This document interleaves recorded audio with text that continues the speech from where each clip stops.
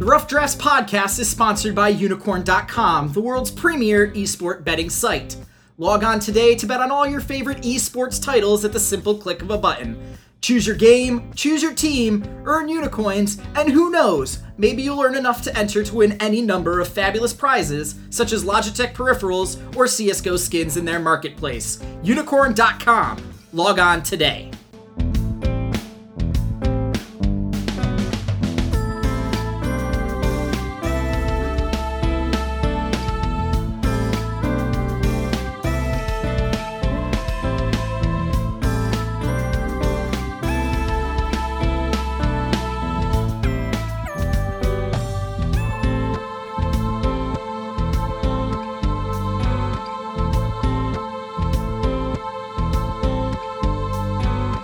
Hello, Internet. This is Chase Redshirt King Wassenaar. I am a free agent, head coach, and analyst, as well as a contributor at Slingshot Esports. And welcome to the EU LCS Finals edition of the Rough Drafts Guest Alliance podcast presented by Slingshot. We are here, ladies and gentlemen. Everything that this summer split has been building towards has led us to this very moment. In one corner, the titan of the league, the returning champion, G2 Esports, and in the other, Splice did it. The underdog story of the year throughout the West, one of the feel-good stories really at the end of the day. They are our finalists. There's so much at stake and so much on the line with both of the series here. And I can't think of anyone that I'd rather break all of it down with than my good friend, Walter Ciades-Fedchuk. Walter, how you doing, man? I'm doing pretty good. I'm doing all right. Watching the semifinals this past weekend was a very fun experience. It was very enjoyable. We had some really good games, and all four of these teams were exactly who we thought they were. So it is pretty incredible. Well, I'm going to say this. I think that if we go back and listen to the podcast, I was higher on Splice than you were. You were very happy with how H2K was looking. Yep. So I get to claim minor bonus points on that. We both agreed, though, that the smartest thing was to say over 4.5 maps. So we won that smart money bet. Yep. We knew this was going to a 5-game series. So we ended up making you guys $65 in profit over the week because G2 did not get a 3-0 over Unicorns of Love. Bad. That's $1,009 you guys would have in your pockets right now if you bet $100 on all of our smart money bets. We're here for you guys. We're making money for you every week on this podcast. And we're going to do it again with these finals. This will be our last chance until regionals to really break these kinds of things down. And I guess we should start with those semifinal series because they both lead into our third place and finals matchups. So let's start with Splice versus H2K, the only one in which you and I disagreed on who we thought was going to win. Let's start with H2K then, because going into this, you were very high on them. Yeah, and I thought they were playing. Yeah, I thought they were playing exceptionally well. Towards the end of this last week and in the quarterfinals. So what happened? What went wrong for the team that you had all of this faith and everything in going into this Splice series? So this is a fatal flaw that I've discussed before with Forgiven teams, is that they like to fast push early towers, and they did exceptionally well at that in week 9, and even shifting into the new standard laning meta. They did very well at fast pushing early towers, getting out early, really kind of spreading across the map. Yonkos really moving around. But after they take like those first outer towers and even start getting out of the inner towers, there's just some fatal flaw in terms of their macro play where they just don't understand rotations to like their fullest extent. They aren't very crisp on them. They aren't very clean. They definitely have some warding issues with Yonkos and Vander. They don't ward effectively. And at the end of the day, Splice was just able to use a better macro game, essentially, to outplay H2K and sort of let H2K beat themselves. I do want to say, I said this on the podcast, but Forgiven played Ashe. Yeah. Who knew, right?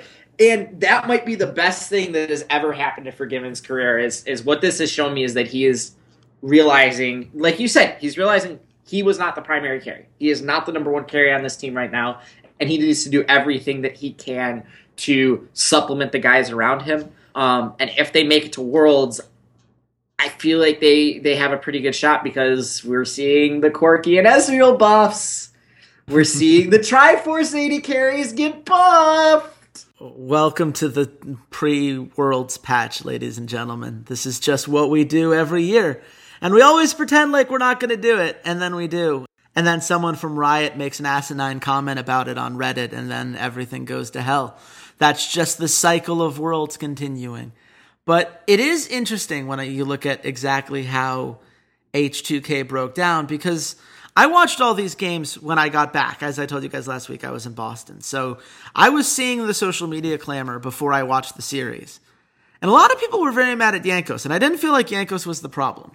I agree that he had some peculiar pathing decisions in Game 5, but he also was one of the biggest reasons why they were able to get such a lead in Games 1 and 3. You know, he was making really smart ganks most of the time, and when his unconventional pathing works, we tend to praise him for it. Oh my God, I can't believe Jankos was in this place where no one expected him. Isn't that such a sign of how smart he is as a jungler? And the key, and I think Trashy mentioned this in an interview, is that Splice figured it out by the end of the series, and he started finding fewer and fewer openings. And when they stopped being able to find those openings, then suddenly Odoamne was having a harder time getting in lane. And suddenly Ryu, who had some really weird plays, I think, throughout this series. His Talia, for instance, he just kept throwing the ult wall for no reason. No idea what that was about. It felt like he was very micro-challenged in this series in a way that we're not usually used to from him. Vander obviously played incredibly well, and Forgiven did what he needed to do, but it's a team that really relies on getting ahead early and staying ahead, or they will play so passively until you make a mistake that nothing can happen for a vast majority of the game. And unfortunately, that means that they either win early or they lose very slowly and in a way that is very frustrating to watch. So I guess, Walter, that leaves us to our final question on them. What do they need to do to make sure that this isn't their fate in this third place match? Because this third place match could have huge implications on whether or not they go to Worlds. Well, let's be honest here. Unicorns of Love have the exact same issue that H2K do, and they're not nearly as good in the early game. So that's kind of going to be a wash. I'm not very worried for H2K in the third place match, but if we're looking towards the Gauntlet and potentially Worlds, they really need to just figure out this late game macro calling, and it's always been their bugaboo. Like, it's been their bugaboo for a year. Kosing, when he was on this team, this was their problem. I don't know who their shot caller is. I don't know what is the problem that it's H2K has this macro decision-making problem in the late game. It's just there. It just exists. I don't know why. When they've changed out players, they've kept some players. I don't understand why. But that is their biggest problem. That is their fatal flaw. Now that Forgiven has proven, like, yeah, guys, I can play the hardcore carry like Lucian style, but I can also sit back and play like a and play Ashe. Yeah. Like, if we see him play Jhin, my head's gonna explode. Like, that's the final tick on the is Forgiven the ultimate AD carry. Like, okay, will he play Jhin? And the second he plays Jhin, it's done, boys. Like, it's over. To be fair, he's already basically doubled his champion pool in the last week just by adding utility things like Ashe and Sivir and all of these other things. I mean, this is just something we never thought we'd say about him. Ever. And for the record, I agree with you wholeheartedly. I think that the good news is that some of these macro decisions are much easier to fix than others. Warding is something that you can fix pretty easily. You can tell when you watch and go over the VODs that there were places where they could have made adjustments, and Prawley could do a better job of looking for that, and they could do a better job of drilling to make sure that they're setting up the right lanes at the right time. I actually really liked their dragon control as a whole throughout the series. They got well more than 50% of the dragons in this game. So they have that going for them. But the big key is going to be that they need to figure out how to adjust to what an enemy is doing over a best-of-5 series. And this is the one knock on Prawley that we can give him throughout his coaching career, because H2K has now struggled enough in the playoffs. Why was Odoamne playing Gangplank as often as he was? I just want to know why. I look at that matchup. It's a losing matchup against Gnar. Wonder's been incredible on the Gnar. They keep picking it first rotation, so you know they're heavily prioritizing it. You never made him play anything else. How does that happen? I just want to see why Gangplank, period. Like, I guess he's the only other ranged character that you can play in the top lane. Like, I don't understand the fixation with Gangplank, especially in the Gnar. I think Gnar is the most powerful top laner in the game right now. Straight up, I think he is the best top laner, and because he the other characters you're playing in the top lane, you're seeing Shen's, you're seeing Echo, you're seeing Gangplank, maybe Aurelia, and Aurelia is really the only one that kind of goes even or ahead against Gnar, but he just harasses him a lot in the early game. And granted, I'm a gold level player, so I get harassed to by a Gnar if I'm playing something like Shen. But it just seems weird that all these players are constantly bashing their head into this Gnar wall, and the only player who's been successful is my boy Haunters. Yeah. So I don't know. I think they need to prioritize Gnar a little bit more. Yeah, well, or ban it.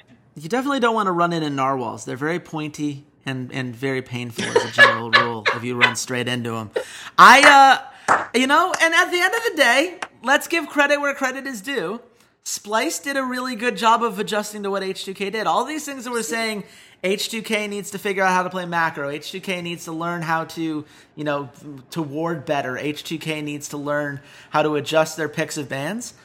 That's what Splice did this entire series. After every loss, you saw significant changes in jungle pathing for Trashy, in objective control and what they prioritized, in vision and how they tried to path everything out, and the way that they picked these fights. That is Splice in a nutshell. They are a beautiful macro team. And Walter, when you watch this team and you think about what their ceiling is right now, we're going into the finals. What did you see in this series that really made you think, yeah, this team could be our European champions? I saw resiliency. I saw a young team that did not crack under pressure against a veteran team, especially when they got lost the first game. They understood what their win condition was. They understood where they needed to get to in terms of the macro play. They're very crisp. They're very clean. They had their strategy of, we want our tanks to be Gnar and Gragas. And that's what they kept doing. They went for the Gnar, they went for the Gragas because they knew Jankos wasn't going to play Gragas. And they just kept first picking that Gnar, and then they built their compositions around there and added a lot of different wrinkles to it. Mm-hmm. I think that Senkux is kind of ascended to where we sort of expected him to be. His champion pool has expanded. The fact that he drew so many Aurelian soul bans, I think it was just H2K. It was sort of like when TSM banned Alistar, I think every game in Season 4 as a support. Just every game is Alistar in Italy. It didn't matter what side. I think that was more H2K was like, we just don't want to play against Aurelian Soul. But if Senkux has that champion, he has, he could potentially have Aurelian Soul. He has the Talia. He has Kassadin. He has the other, more meta stuff. Orianna's back in the mix at any point now. I just think this team is running on all cylinders. I think they finally found their niche. They showed that they really understood how the patch worked, and I think it fits in with them. That even though they won't get a lead in the early game, they can kind of just sit consistently and get farm. And Wonderwear has proven that he is the best top laner in Europe. By far. He is fantastic. Even if you're only going to put him on Gnar, sure, he makes some dumb decisions still. Yeah. He gets caught out, especially in Game 3. There were a lot of times where he got caught out, and that allowed Odoamne's Gangplank to sort of snowball off the kills. But for the most part, he's really intelligent when his TPs come in. He's really intelligent of when to flash to use the Gnar ultimate. And he constantly will get 2-3 players in those ults. So, looking at Splice, they're my favorite to win Europe right now. Yeah, I loved what I saw. And, you brought up a good point about their resiliency. And I want to go on that for a bit, because if you watched Game 1, you saw a team that looked nervous. They had some jitters. They made some bad rotations. Wonder teleporting to the top lane tower while it was being dove. So he died, teleported in, and then died again was probably the most hilarious moment of the semifinals for me. Just from a pure, you can imagine the Benny Hill music kind of going on in the background. But at the same time, it's so amazing to me just how they adapted and how they developed their strategy. And even in losing efforts, even in the games in which they lost, they were still picking team fights that looked like they were going well. Even down 10,000 gold, they looked like a threatening team because the sheer communication and the way that they bounce off of each other was so strong. And I'm going to give Yamato Cannon some credit. This is a guy that we used to make fun of on this podcast. I even believe we said in the previews before this season that as long as Yamato Cannon was coaching this team, we were going to have a hard time having much optimism for them. So, Yamato Cannon, this one's for you. I noticed that you never played a mid laner or AD carry that you had lost with. Again, after every single loss, you switched mid laner and AD carry. You started Vlad Ashe, lost game 1. Game 2 and game 3, you have Talia Jhin. You're like, look, let's change it up. We got to mix the pace up. Then Talia Jhin lose in game 3. And you go to Malzahar Sivir, and that's how you win games 4 and 5. As soon as H2K showed they could beat something you did, you changed it. You said, okay, they could beat that comp. Can they beat this?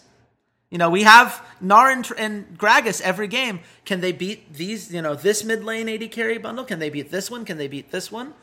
And you kept pushing them until either they were going to have to prove that they could beat everything you threw at them, or you were going to win. And I just love that intelligence. Because it's something like, as someone who has coached a team, it is so easy to say, oh, no, something went wrong. We could beat them this time. Just let me do it again, coach. I got this. Just something went wrong in lane, whatever. He said, no, it didn't work. We lost. We're doing something new. And they have to be deeper than us if they're going to beat us. And if you're going to be a top tier team, if I'm supposed to believe that you could be the best team in a region, I always like to say you got to prove that you are intelligent and you can find multiple ways to win.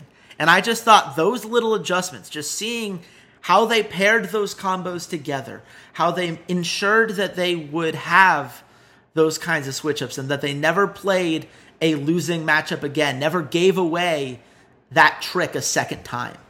I just thought was so smart, and I loved seeing that from them. I think it's something that could take them very far in this series. We got to talk about their opponents in that series, but first we have to get to the losers. Unicorns of Love. We didn't think they were going to be in this position in the first place. Obviously, their series against Giants was an upset. We did make it a smart money bet because we thought there was some value there. But the Unicorns of Love were a team that lost more games than they won during the regular season. And here they were against G2. There were not high hopes, we'll say. Was it what you expected from Unicorns of Love? Was this the best that we could realistically hope for from them? Yeah, absolutely. I honestly, even though they lost, it was 3-1, it was all 4 of the games were reasonably close until they had to get into this, sort of late game decision-making point, and they just aren't good at it. They're just very bad at macro decision-making in the late game.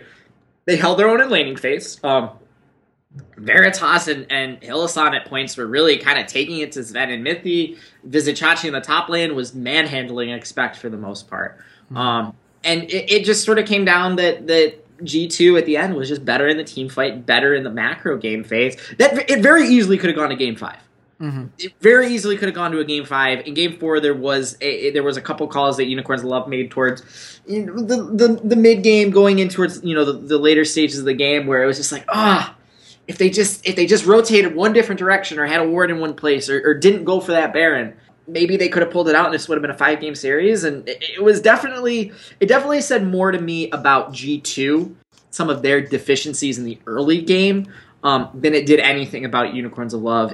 It was scrappy. They were underdogs. They filled that role to a T, but they just didn't hit that half-court shot at the end. That's kind of what happened. They needed to have just one moment in that series to really turn things around, and it just bricked off the front of the glass.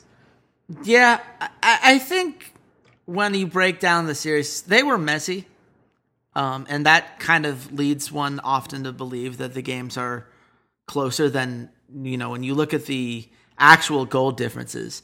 Most of the time, G2 had a pretty considerable lead. mostly because they were much better at taking objectives than Unicorns of Love were. The difference between a team like H2K and a team like Unicorns of Love is that when Unicorns of Love lose, their early game is usually rough. But when they win, it's because they snowball, they get the early towers, they get the early leads, whatever. Unicorns of Love, whether they're winning or losing, they seem to have a struggle rotating properly. There was a moment where they ended up having their top laner teleport to save a wave to the top lane after G2 had already rotated to take that top tower, instead of teleporting to the bot lane where they would have had a man advantage and could have made it a tower trade. There was no immediate pressure for the wave, so it wasn't something he had to do. It was just instinctively, oh, well, I'm a top laner, got to go back up to top lane. And they ended up passing up the opportunity to take a tower and keep the early game gold even as a result. And I just saw things like that happening all the time. And that's something that, mid to low tier teams do. I mean, obviously Unicorns of Love proved last week they are not a low tier team. I think they're a mid tier team. And I think that the gap between the top tier and the mid tier right now exposed itself this weekend because of the 4 teams. 3 of them had some sense of how to take objectives and how to use those objectives to further their leads, and 1 didn't. And the game that Unicorns of Love won, funnily enough, Exile, my man, the guy that we went into the season saying, who is this guy? He's never played for anybody. This is going to be a disaster area, and looked like a disaster for a good portion of the split, to be clear, has now become possibly the best guy on this team. He'll be a great mid laner for Roccat next year. Oh, I mean, please? Can Unicorns of Love just become our feeder team? I would love that. So you guys are going to get Exile and Veritas? Are you okay with that? If I get Exile, I don't want Veritas. No. I don't want Veritas. The sad part about that joke is it didn't even register that was implying that Steelback would leave, because I've already just accepted that he's going. Oh. So it's just like, oh yeah, that's not shocking anymore. The fact that I'm going to lose the only thing that kept me going this whole split, whatever. Let's just think about, could I deal with a split of rooting for Veritas? I'm not quite willing to go there yet, but I totally would root for Exile. I think that Exile has shown a huge improvement in his champion pool, in his ability to roam. We're going to get to it with G2, but I think that this series was much more him stepping up than I think it was Perks necessarily being a poor player, the way that some people will like to paint let me not kid here. Perks was still on vacation in Croatia.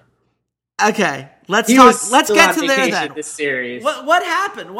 Because if you looked at the numbers, if you just purely looked at KDA, you do not get the story of what happened with Perks this series.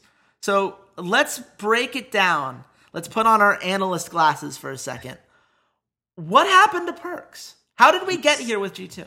He looked completely disinterested. Like he just looked like he didn't care. He was overextending without vision. He was just getting caught out in really like basic situations where you're like, yeah, and me as a jungler going like, yeah, I'd make that gank. And I'm at gold.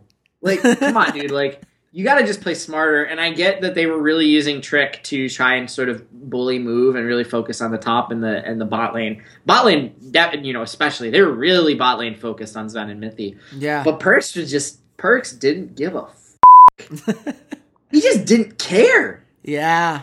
And I mean, fine, whatever. It is Unicorns of Love. Like, I can see that you're kind of like shrugging it off. Like, whatever. We're going to get through this anyways. I don't have to try. But this speaks more to like a larger part of an issue that we have with G2 and we probably have with Perks is like, you guys can be the bad guys all you want. You can be the villains. There needs to be a villain. There always needs to be a bad guy. And in North America, it's sort of been TSM. It's pretty much been TSM. They're kind of painted as the bad guys, but they're painted as the bad guys like the Patriots are painted as the bad guys. Well, you're sick of them winning. They're good at the game. Blah. And for the record, Reggie just dropped one of the greatest things I have ever seen as far as owner statements go, to the extent that I don't think they're the bad guys anymore. This is like when Deflategate happened and everyone's like, okay, we'll root for the Patriots because it's against the NFL. Yeah. I'm rooting for TSM this week. I'm going to go out telling you now, I'm sorry, Cloud9. Actually, no, I'm not. But I am actively, for the first time in my life, I am rooting for TSM because it's so easy for owners in his position to stay silent, and he didn't. So they are turning the bad guy narrative around there. I mean, I think you hit it on the head when you talk about Perks and that he did look apathetic this series. How do you go 0-3-3 on a Malzahar when your team has 19 kills in a stomp victory? All you have to do is use Malefic Visions. That's it. It's not hard. You'll get assists like crazy. How? You have to actively decide not to show up for any of your fights. It's almost impressive. And, to be fair, he had a very good Talia game in Game 3 that is going to be forgotten because the rest of his performances were as subpar as they are. But at the same time, you've really just got to wonder, does that put a ceiling on what the rest of his team can do? Because obviously, this was a smash. They won this series 3-1. It really should have been 3-0 had they just not had the just lackadaisical effort that they did in Game 2, where they just let Move gank freely for no apparent reason. But does Perks and the way he's playing right now put a ceiling on what G2 is capable of in this finals? It does if this Perks shows up. If the Perks is still on vacation and is completely apathetic and doesn't care, shows up, there's definitely a ceiling on what happens. If that Perks doesn't show up and the Perks from Spring Split shows up, the one that's styling kids, the one that is arguably the best player in Europe in terms of mid lane, it'll be one hell of a series, and G2 will be in a really good place to try and win it. I'm just afraid that the organization is a little too player friendly and aren't lighting a fire under his ass. Because to me, if I have a guy that shows up and he does half the shit that he did in the Unicorns Love series, and he acts the way that he did, and he played as poorly as he did, because he was probably the worst player for G2 and may have been, he wasn't in the top 5 players in that series. He wasn't in the top 7 players in that series to me. He was very mediocre. And if I'm Young Buck, I'm Ocelot, I'm going to him being like, dude, like, you're our guy. You're the spokesperson. Like, no one else on this team talk shit. Mm-hmm. Sven and Mithy do, but it's usually in response to someone else, and it's not really talking shit. It's just more like saying the truth. Like, yeah, I'm the best AD carry in Europe. Okay. Where Perks is the one that's actively going out and doing stuff. And if you make a video that is as villainesque, as Bad Boy Pistons, as that video that you made, which was way better than the shit that Riot put out, let me tell you what. And I'll get to that after we're done. I hate that video. You gotta back it up. And to me, Perks didn't. Perks didn't back it up. And now we get a matchup between Perks and Senkux that we got to see a year ago. Last summer in the Challenger Series. And I'm excited. I'm excited to see these two teams play again. But Perks has really got to show up if this is going to be an actual series. Yeah, I think that's absolutely fair. And honestly, my concern is that if Perks isn't on point, well, now you need a lot out of Expect, and you need a lot out of Sven and Mithy. And to be honest, Sven and Mithy did not look as amazing in this series as I was expecting them to. Obviously, Sven had a great Game 4. Overall, they did their job very well. But you would think that Veritas and Hylissang are a bot lane that you should be able to bully over and over and over again if you're Sven and Mithy. And they weren't at that level. They were winning the lane by a teeny bit, but they weren't dominating the lane in a way that Sven, potential MVP award, depending on who you ask, just in the sheer amount of votes that he got for the All-Pro team, should be dominating a lane that has Veritas as the AD carry. And Expect, as you said, he had moments where he looked good. He had moments where Vizicachi was taking it to him. This whole series came down to Trick is the best player in Europe, and he's going to be back-to-back MVP, and he's going to have absolutely earned it. And we're going to look at all of this and say, well, what more can Trick do? And is that going to be enough when you go against a team that is as cohesive and as focused on these macro ideas as Splice is? And I'm not sure that Trick alone is going to be enough to tip them over the edge if they don't have a winning or at least even lane in that mid lane to give Trick the security to go elsewhere. G2 needs to have a pretty massive lead, I think, coming out of the early game, because their macro play is decent, their rotational play is good. I don't think it's nearly as good as Splice's. That's the problem, and we're gonna get to that. But first, we've got to talk about this third place match, H2K versus Unicorns of Love, and this does actually have very big implications on how things break down. If you look at the championship points right now for Europe. So if Unicorns of One win this, they get 70 points compared to the 40 you get for fourth place.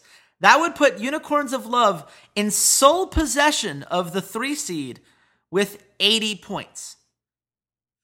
So they would be the highest team on the gauntlet should they beat H2K in this series. That's amazing. Just like they were last year, by the way, guys. Oh my god. Now, if H2K wins and Splice loses, they jump from 70 points to 100 points. So they would be the 2 seed and automatically qualify.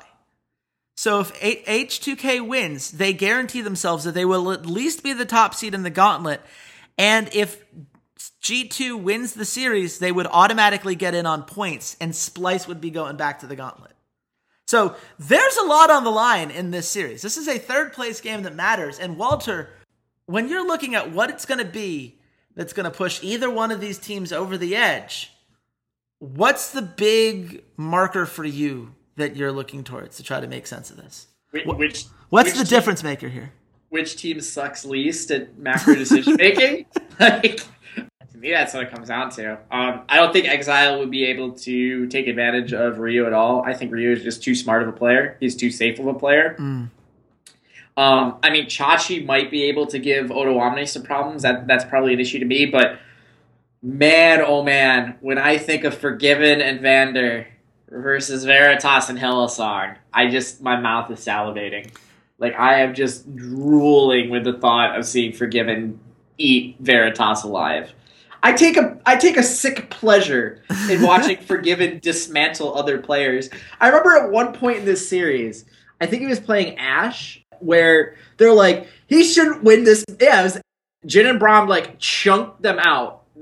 Splice chunked them out early on, and somehow Forgiven is still ahead in CS at like 5-6 minutes. It was amazing. It was Jin and Braum versus Ashe Tom Kench. Ashe Tom Kench does not win that lane early because Jin and Braum just chunks them out and gets them out. And he was still winning on CS, and the casters are losing their minds. I was losing my mind, and I was watching it on a VOD. Oh it was God. Amazing. It was amazing to watch. Just the way he gets the waves set up, where every volley he was doing was getting like 2 CS and hitting Kabe. Like, he is arguably one of the best laning AD carries in the West, if not maybe the world.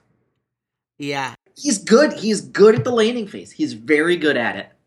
It is a shame that this is going to be the last time we're going to see Forgiven in competitive play. Even as someone who does not like him as a personality, as someone off the rift, I don't tend to like the way he carries himself. As a player, he's really fun to watch.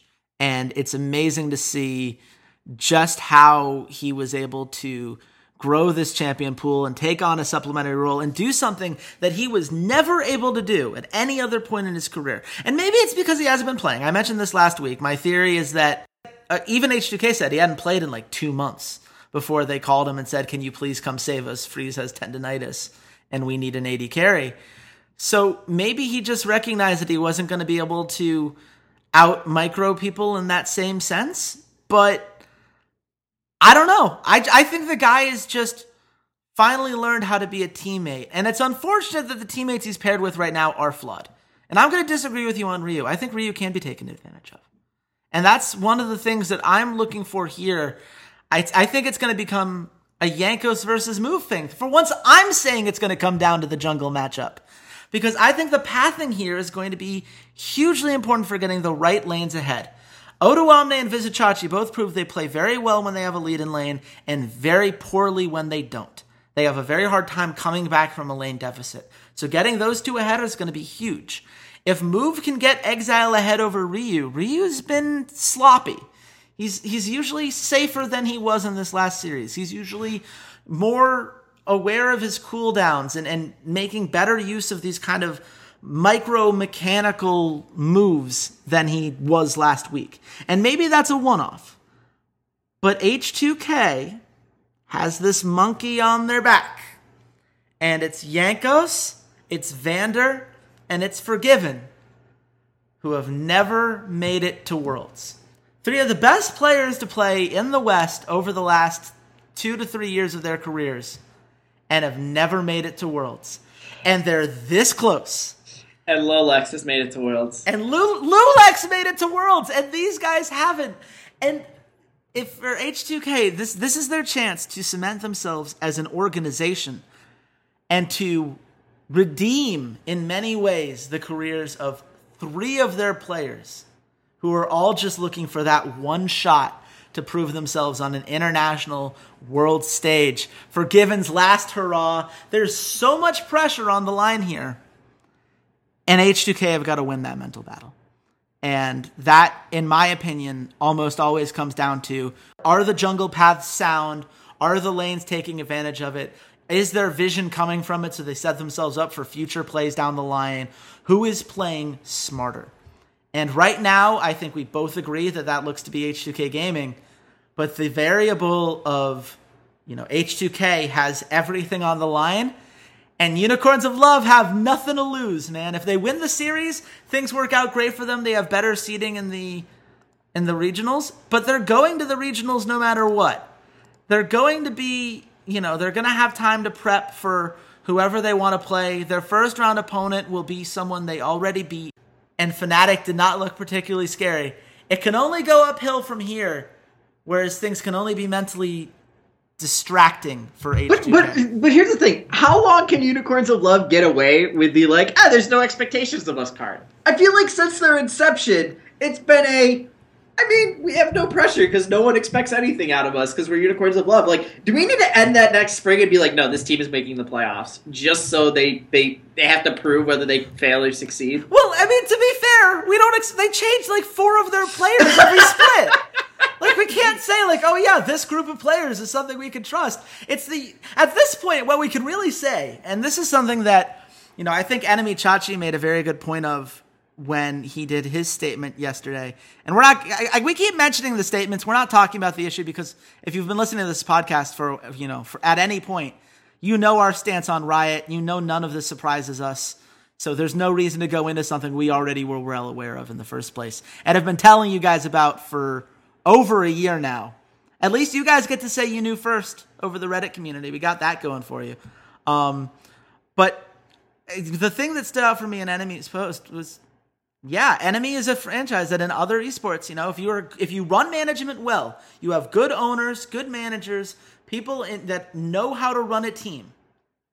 You can switch up players, you can make big roster moves, and you can still be successful. And Enemy managed to do that in all of the esports they're currently involved in. And Unicorns of Love is the team that does that in League of Legends. As someone who watches Smite, they're fantastic in Smite. They really embrace the community. LCS is missing out by not having Enemy in the LCS just as an organization. They're very, very intelligent. And Reddit's honestly missing out on our podcast by not listening to it. But you know what? Maybe they would listen to it if we weren't seeing posts about Ezreal kissing random champions' legs. Who knows? Oh, man. Well, all Ezreal fan fiction aside, where do you think the line on this series is, Walter? I have H2K at -200. Okay. I got this one almost exactly. So you don't have to feel too badly about this. Okay. I said -260. It's -263. Which gives them a 72.45% chance of winning the series, according to the gambling line. That's fair. Yeah. It's completely accurate. Yeah. I think, it's a 75% shot. Yeah, and you have to always remember, because we're getting some new listeners now because we're getting closer to the finals. Always remember with casinos, friends, the casino is going to win whether the team you bet on wins or loses, because there's a thing called a VIG, If they didn't make money, they wouldn't exist as an entity. So you don't, if we're saying it's about a 75% chance, that's why the odd is slightly lower than that. But I think that's a very fair line. Unfortunately, it leads us to not a lot of great potential smart money bets here. The two that stand out, we could say Unicorns of Love win map 1, which would be plus 140. It would be not surprising to me if H2K has some nerves like the nerves that Splice showed in game 1 of their series. That's, Unicorns of Love could come up with some sort of cheese. Like, that would be an individual game that I would like. The other one, if we want to swing for the fences, H2K to get the 3-0 plus 270. No, not happening. Not even a plus 270. There's not a chance of it happening. Not a chance? No. There's not a chance that Forgiven just goes full God mode and Vizichachi keeps crashing to the ground like... How many times have I said Magic and Unicorns of Love in the same sentence over the course of the split? I'm not doing that bet. It's not happening. It's not happening. Okay. I'm not the most superstitious people, but man, their names are unicorns. Come on, there's some magic going there. And I am a superstitious person, so I think that's fair. But then we really have to pick, because there are a lot of these finicky ones. Oh, both of those suck, to be honest. Yeah, I mean, you can. Yeah, it's all of the others are right down the middle. If you want H2K to win 3-1 or better, you can get that at minus 111. That's probably the safest. Yeah, I think this is a 4-game series. I think it's 3-1. Yeah, I was gonna say I don't. We could do plus 190 to go to 5 maps, but I don't think it's going to. That's not either. We don't usually like doing this because we like getting you guys as much value. Well, we need to see what our boy Steve says. That's true. Maybe his model says something absolutely ridiculous and it convinces me to go the H2K 3-0. I don't necessarily see it, but I'm also the guy who thought that CLG might beat TSM, so... Yeah, well, you were just being... That was your superstition coming into play. We will invite Steve on very soon, but we do have to do one more line. G2 versus Splice. It's the finals. It's the moment we've been waiting for all split long.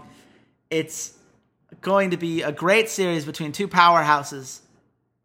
Walter, what do you think is going to be, when we're talking next week on the podcast, what are we going to be saying about the team that won this series? Man, look into the future. What's going to happen with this? Oh, okay. Man, Wonderwear is really good. And Expect is awful. Yeah. Oh, man, Wonderwear just crushed Expect. I can't believe they gave him Gnar 3 games in a row. 4 games in a row. Oh, man. What do you want me to say? To me, it comes down to Wonderwear. I feel like as a whole, talent-wise, outside of the top lane, G2 is probably better in terms of the individual talent of the players, one-on-one. Especially in the bottom lane, I think there's a huge, huge talent differential. No matter how much Kabe has improved, Sven is the best AD carry in Europe for a reason. But beyond that, I think the macro players of G2 can more than make up for. I think the macro play of Splice can more than make up for some of the early game deficits. I think that G2 really needs to get really far ahead and just get themselves in a position where it doesn't matter that Splice may be more intelligent and better in those rotations in the late game. There's just more gold on G2. They have better items, and they're going to win the fights. But at the end of the day, Trick might have to spend a lot of time with Expect, and I just don't see that being a good thing for G2. I think Expect just needs to be put into a lane where he just doesn't die. Don't put him on freaking Gangplank. Don't put him on Echo. Put him on something that's actually going to be safe and utility-wise. Some sort of tank or something. But man, Wonderwear is going to eat this kid alive. Expect has not been very good at all.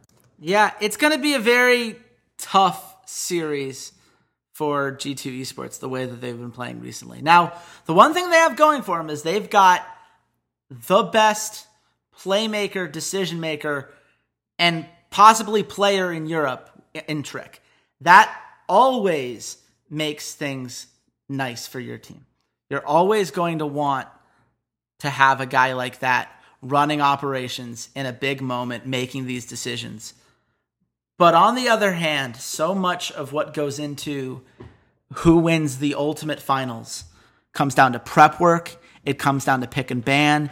It comes down to making adjustments.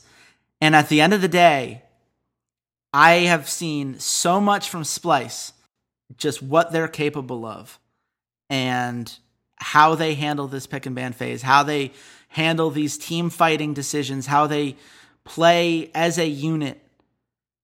And I think that right now I trust them to do that more than I trust G2 to match and outpace them in that regard. I know Young Buck is a very good coach. I think Yamato Cannon might be the best coach in Europe right now with the way that he handled that series. And I cannot believe those words left my mouth, Walter. Those are words that I never thought I would be saying, but his pick and ban was something that, as a former coach, I genuinely salivated over. I was so impressed by how intelligent it was. And that's just what I keep coming back to here, is that if it's a game 5 and one of them has to outsmart the other, who do I trust in that situation? Who do I trust to come together as a team? Who do I trust to make the smartest decisions? Who do I trust to set the team up for success in a pick and ban phase? And right now my answer is Splice, Splice, Splice. So, Tomato cannon. Tomato cannon indeed. Fire your tomato cannons, everyone. And Walter, where do you think the line for this series is? I have G2 at minus 155. Okay, you get this one. We're going to split the week. I said G2 minus 150. G2 minus 222. Which puts it at a 69% chance of happening. So Splice? So Splice at plus 165. Yeah. Yep. Yeah. Lock that in. Yep. I'll put it this way. I don't know what their system is and how they determine the margins here. But Splice wins this series more than 38% of the time. Absolutely. That's just that. To me, this is a no-brainer. But you know what? We have a very good guest that's going to help break all of this down for us and tell us whether it's a no-brainer because it's such an obvious bet or it's a no-brainer because we don't have our heads on straight. It is our returning segment by popular demand. Shout out to all the Redditors and Twitter followers who made it clear how much you enjoyed this last week. It's Stats with Steve. Steve Kaffmeyer from Esports Fans back on the pod. How you doing, Steve? Doing great, Chase. How you doing? We're doing awesome because we just found out we can get Splice over G2 at plus 165. So let's just start there because this to us is the most obvious line that we could have hoped for from a final series. Splice has just looked so good in their recent string of victories. They came on strong at the end of the season. They just took out H2K in a very impressive series. What does your model say about what we can expect and whether or not we're getting real value off of that vet? Well, right now the model has G2 at about a plus 8.2 and Splice at nearly plus 5, which translate to a series price of G2 minus 250. So which my is interesting. model seems to like G2. Yeah, that's interesting because the actual line is minus 222. So your model favors G2 more heavily than the casinos seem to be. Yeah, my model says they probably win in 3 to 1. It likes G2 minus 1.5 at about minus 104. So, is there anything in particular when you're doing the formula that has it stand out so much? Because we were very much on the other end of it just when we were breaking down the analysis. We can get even odds for G2 minus 1.5, which is about where you just put that line. So that would be theoretically the closest to pure value. But what is it about G2? Is it just the regular season dominance, or is there something that we're missing about the way Splice handles things here? What did the numbers say?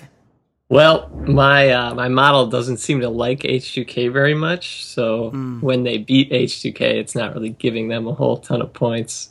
And you explained last week that it doesn't like H2K because it can't account for the forgiven factor. Well, it can, but it needs a larger number of games to really get it down exactly. But Yeah, I think the numbers are right on my side. These are, like, G2 has been around this power rating the whole season. Splice, this is about their season high. And that's just the difference between the two teams by the numbers. Do you think perhaps, though, the numbers... I mean, those are the numbers, but do you think that the numbers might not be telling enough about, like, the late season run Splice has been on and about how G2 has struggled? Or, like, do you think us taking Splice as the underdog is a decent bet given the numbers? No. Walter, you're desperately crawling for, like, please let us justify this bet. I can feel it. And I feel it too. I am. Like, the problem is, I know the numbers are telling me I'm wrong, but there is just, like, I feel like Wonderware is so much of an upgrade over expect that it's hard for me to feel good about that matchup. Yeah. Yeah, but you got to think G2 is either going to ban Nar or pick it. Because that's what he think. Clutched on the whole series. That's fair. So you think that the G2 -1.5 is the better bet? Yeah, that's what it wants. At plus money, it'll take it. It'll be a small bet though, not a huge one. Okay. Yeah, fair enough. I gotta be honest. Bettors at home who are listening, Steve's the one who's working with the numbers. That's probably the smarter bet because that's what the model says, and the model tends to be right.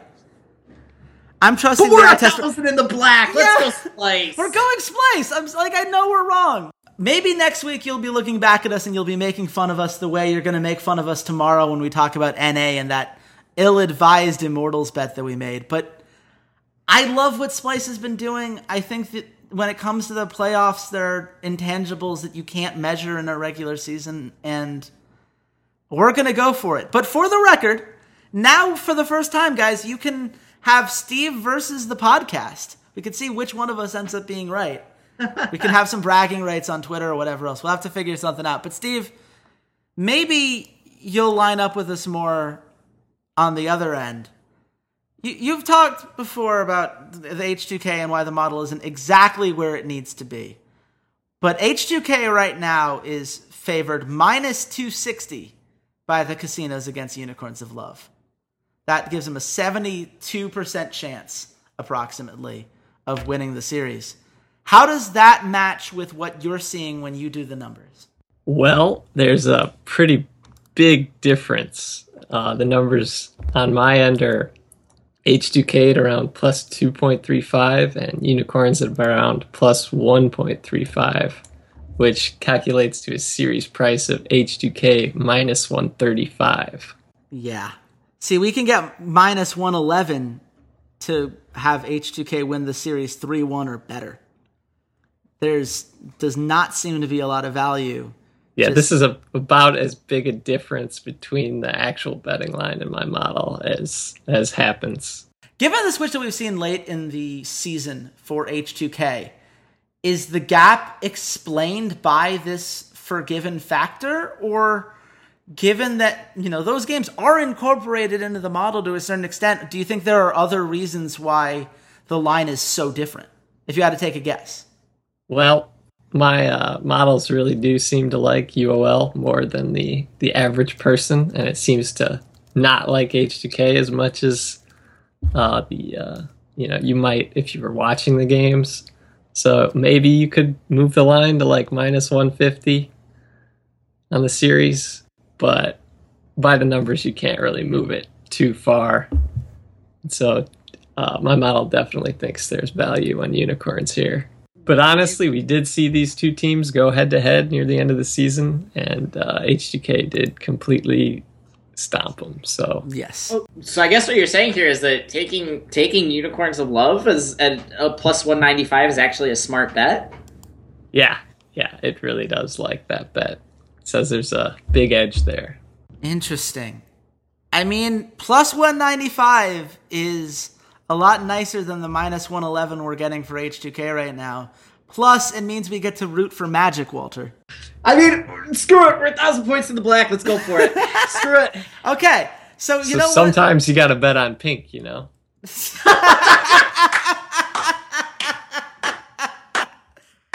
Steve, Steve wins the podcast, ladies and gentlemen. Oh my God, that was beautiful. If we'd actually titled podcast, that would be the title of this podcast.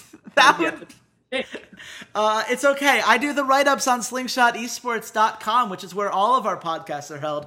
So I'll make sure that we can title at least the article there and on Reddit. I can work it in because that is beautiful. And that is what we're going to do. We're going to trust the underdogs in both of these. One of these because the model tells us we should, and one of them because the model sometimes. So thanks again so much to Steve Kaffmeyer for showing up. We always appreciate your insight. Hopefully you'll appreciate the insight of us and all of the other lovely people on slingshotesports.com. They are our proud presenting sponsors, and there's so much wonderful esports content for you to take in and enjoy if you love things like this. There are interviews with the LCK. There's, still some stuff coming after the International. So many things going on in the Smash scene and everything else. What if it's an esport? They're covering it, and there's probably a writer that you're going to absolutely love. So you should definitely. So that's slingshotesports.com. You should also make sure to follow the podcast. You can find us on SoundCloud at soundcloud.com/esportsroughdrafts or on iTunes if you search for Rough Drafts under the podcast section. You can also follow all of us on social media. I'm at Redshirt King. Walter, where can the nice people at home find you? Well, before I get to that, I do have to say, so we've seen both the hype videos be released by NA in Europe. NA using my boy Dyrus as a narrator. That was kind of cool. I kind of like that. I kind of like the thought about it. But Europe, yeah, that was awful. You can tell they were trying to go for like an Eastern thing with like the bird flying over treasure castle type thing. It made absolutely no sense for Europe. Like literally made absolutely no sense. I don't know what they were trying to get at there. I was very disappointed. It was garbage. But yeah, you can see me complain about stupid minute-and-a-half videos that Riot makes with their oodles and oodles of cash because no matter what you say, Mark Merrill, you don't lose money. You made $1 billion in microtransactions last year. Let's not kid ourselves. But you guys can find me at C80s_LOL. Well, there goes not talking about it. Steve, if people want to have a statistical, more reasoned approach to all of these kinds of things, where can people find you? I'm not going to give you my Twitter handle. They're just going to have to watch NA. I'll tell you then.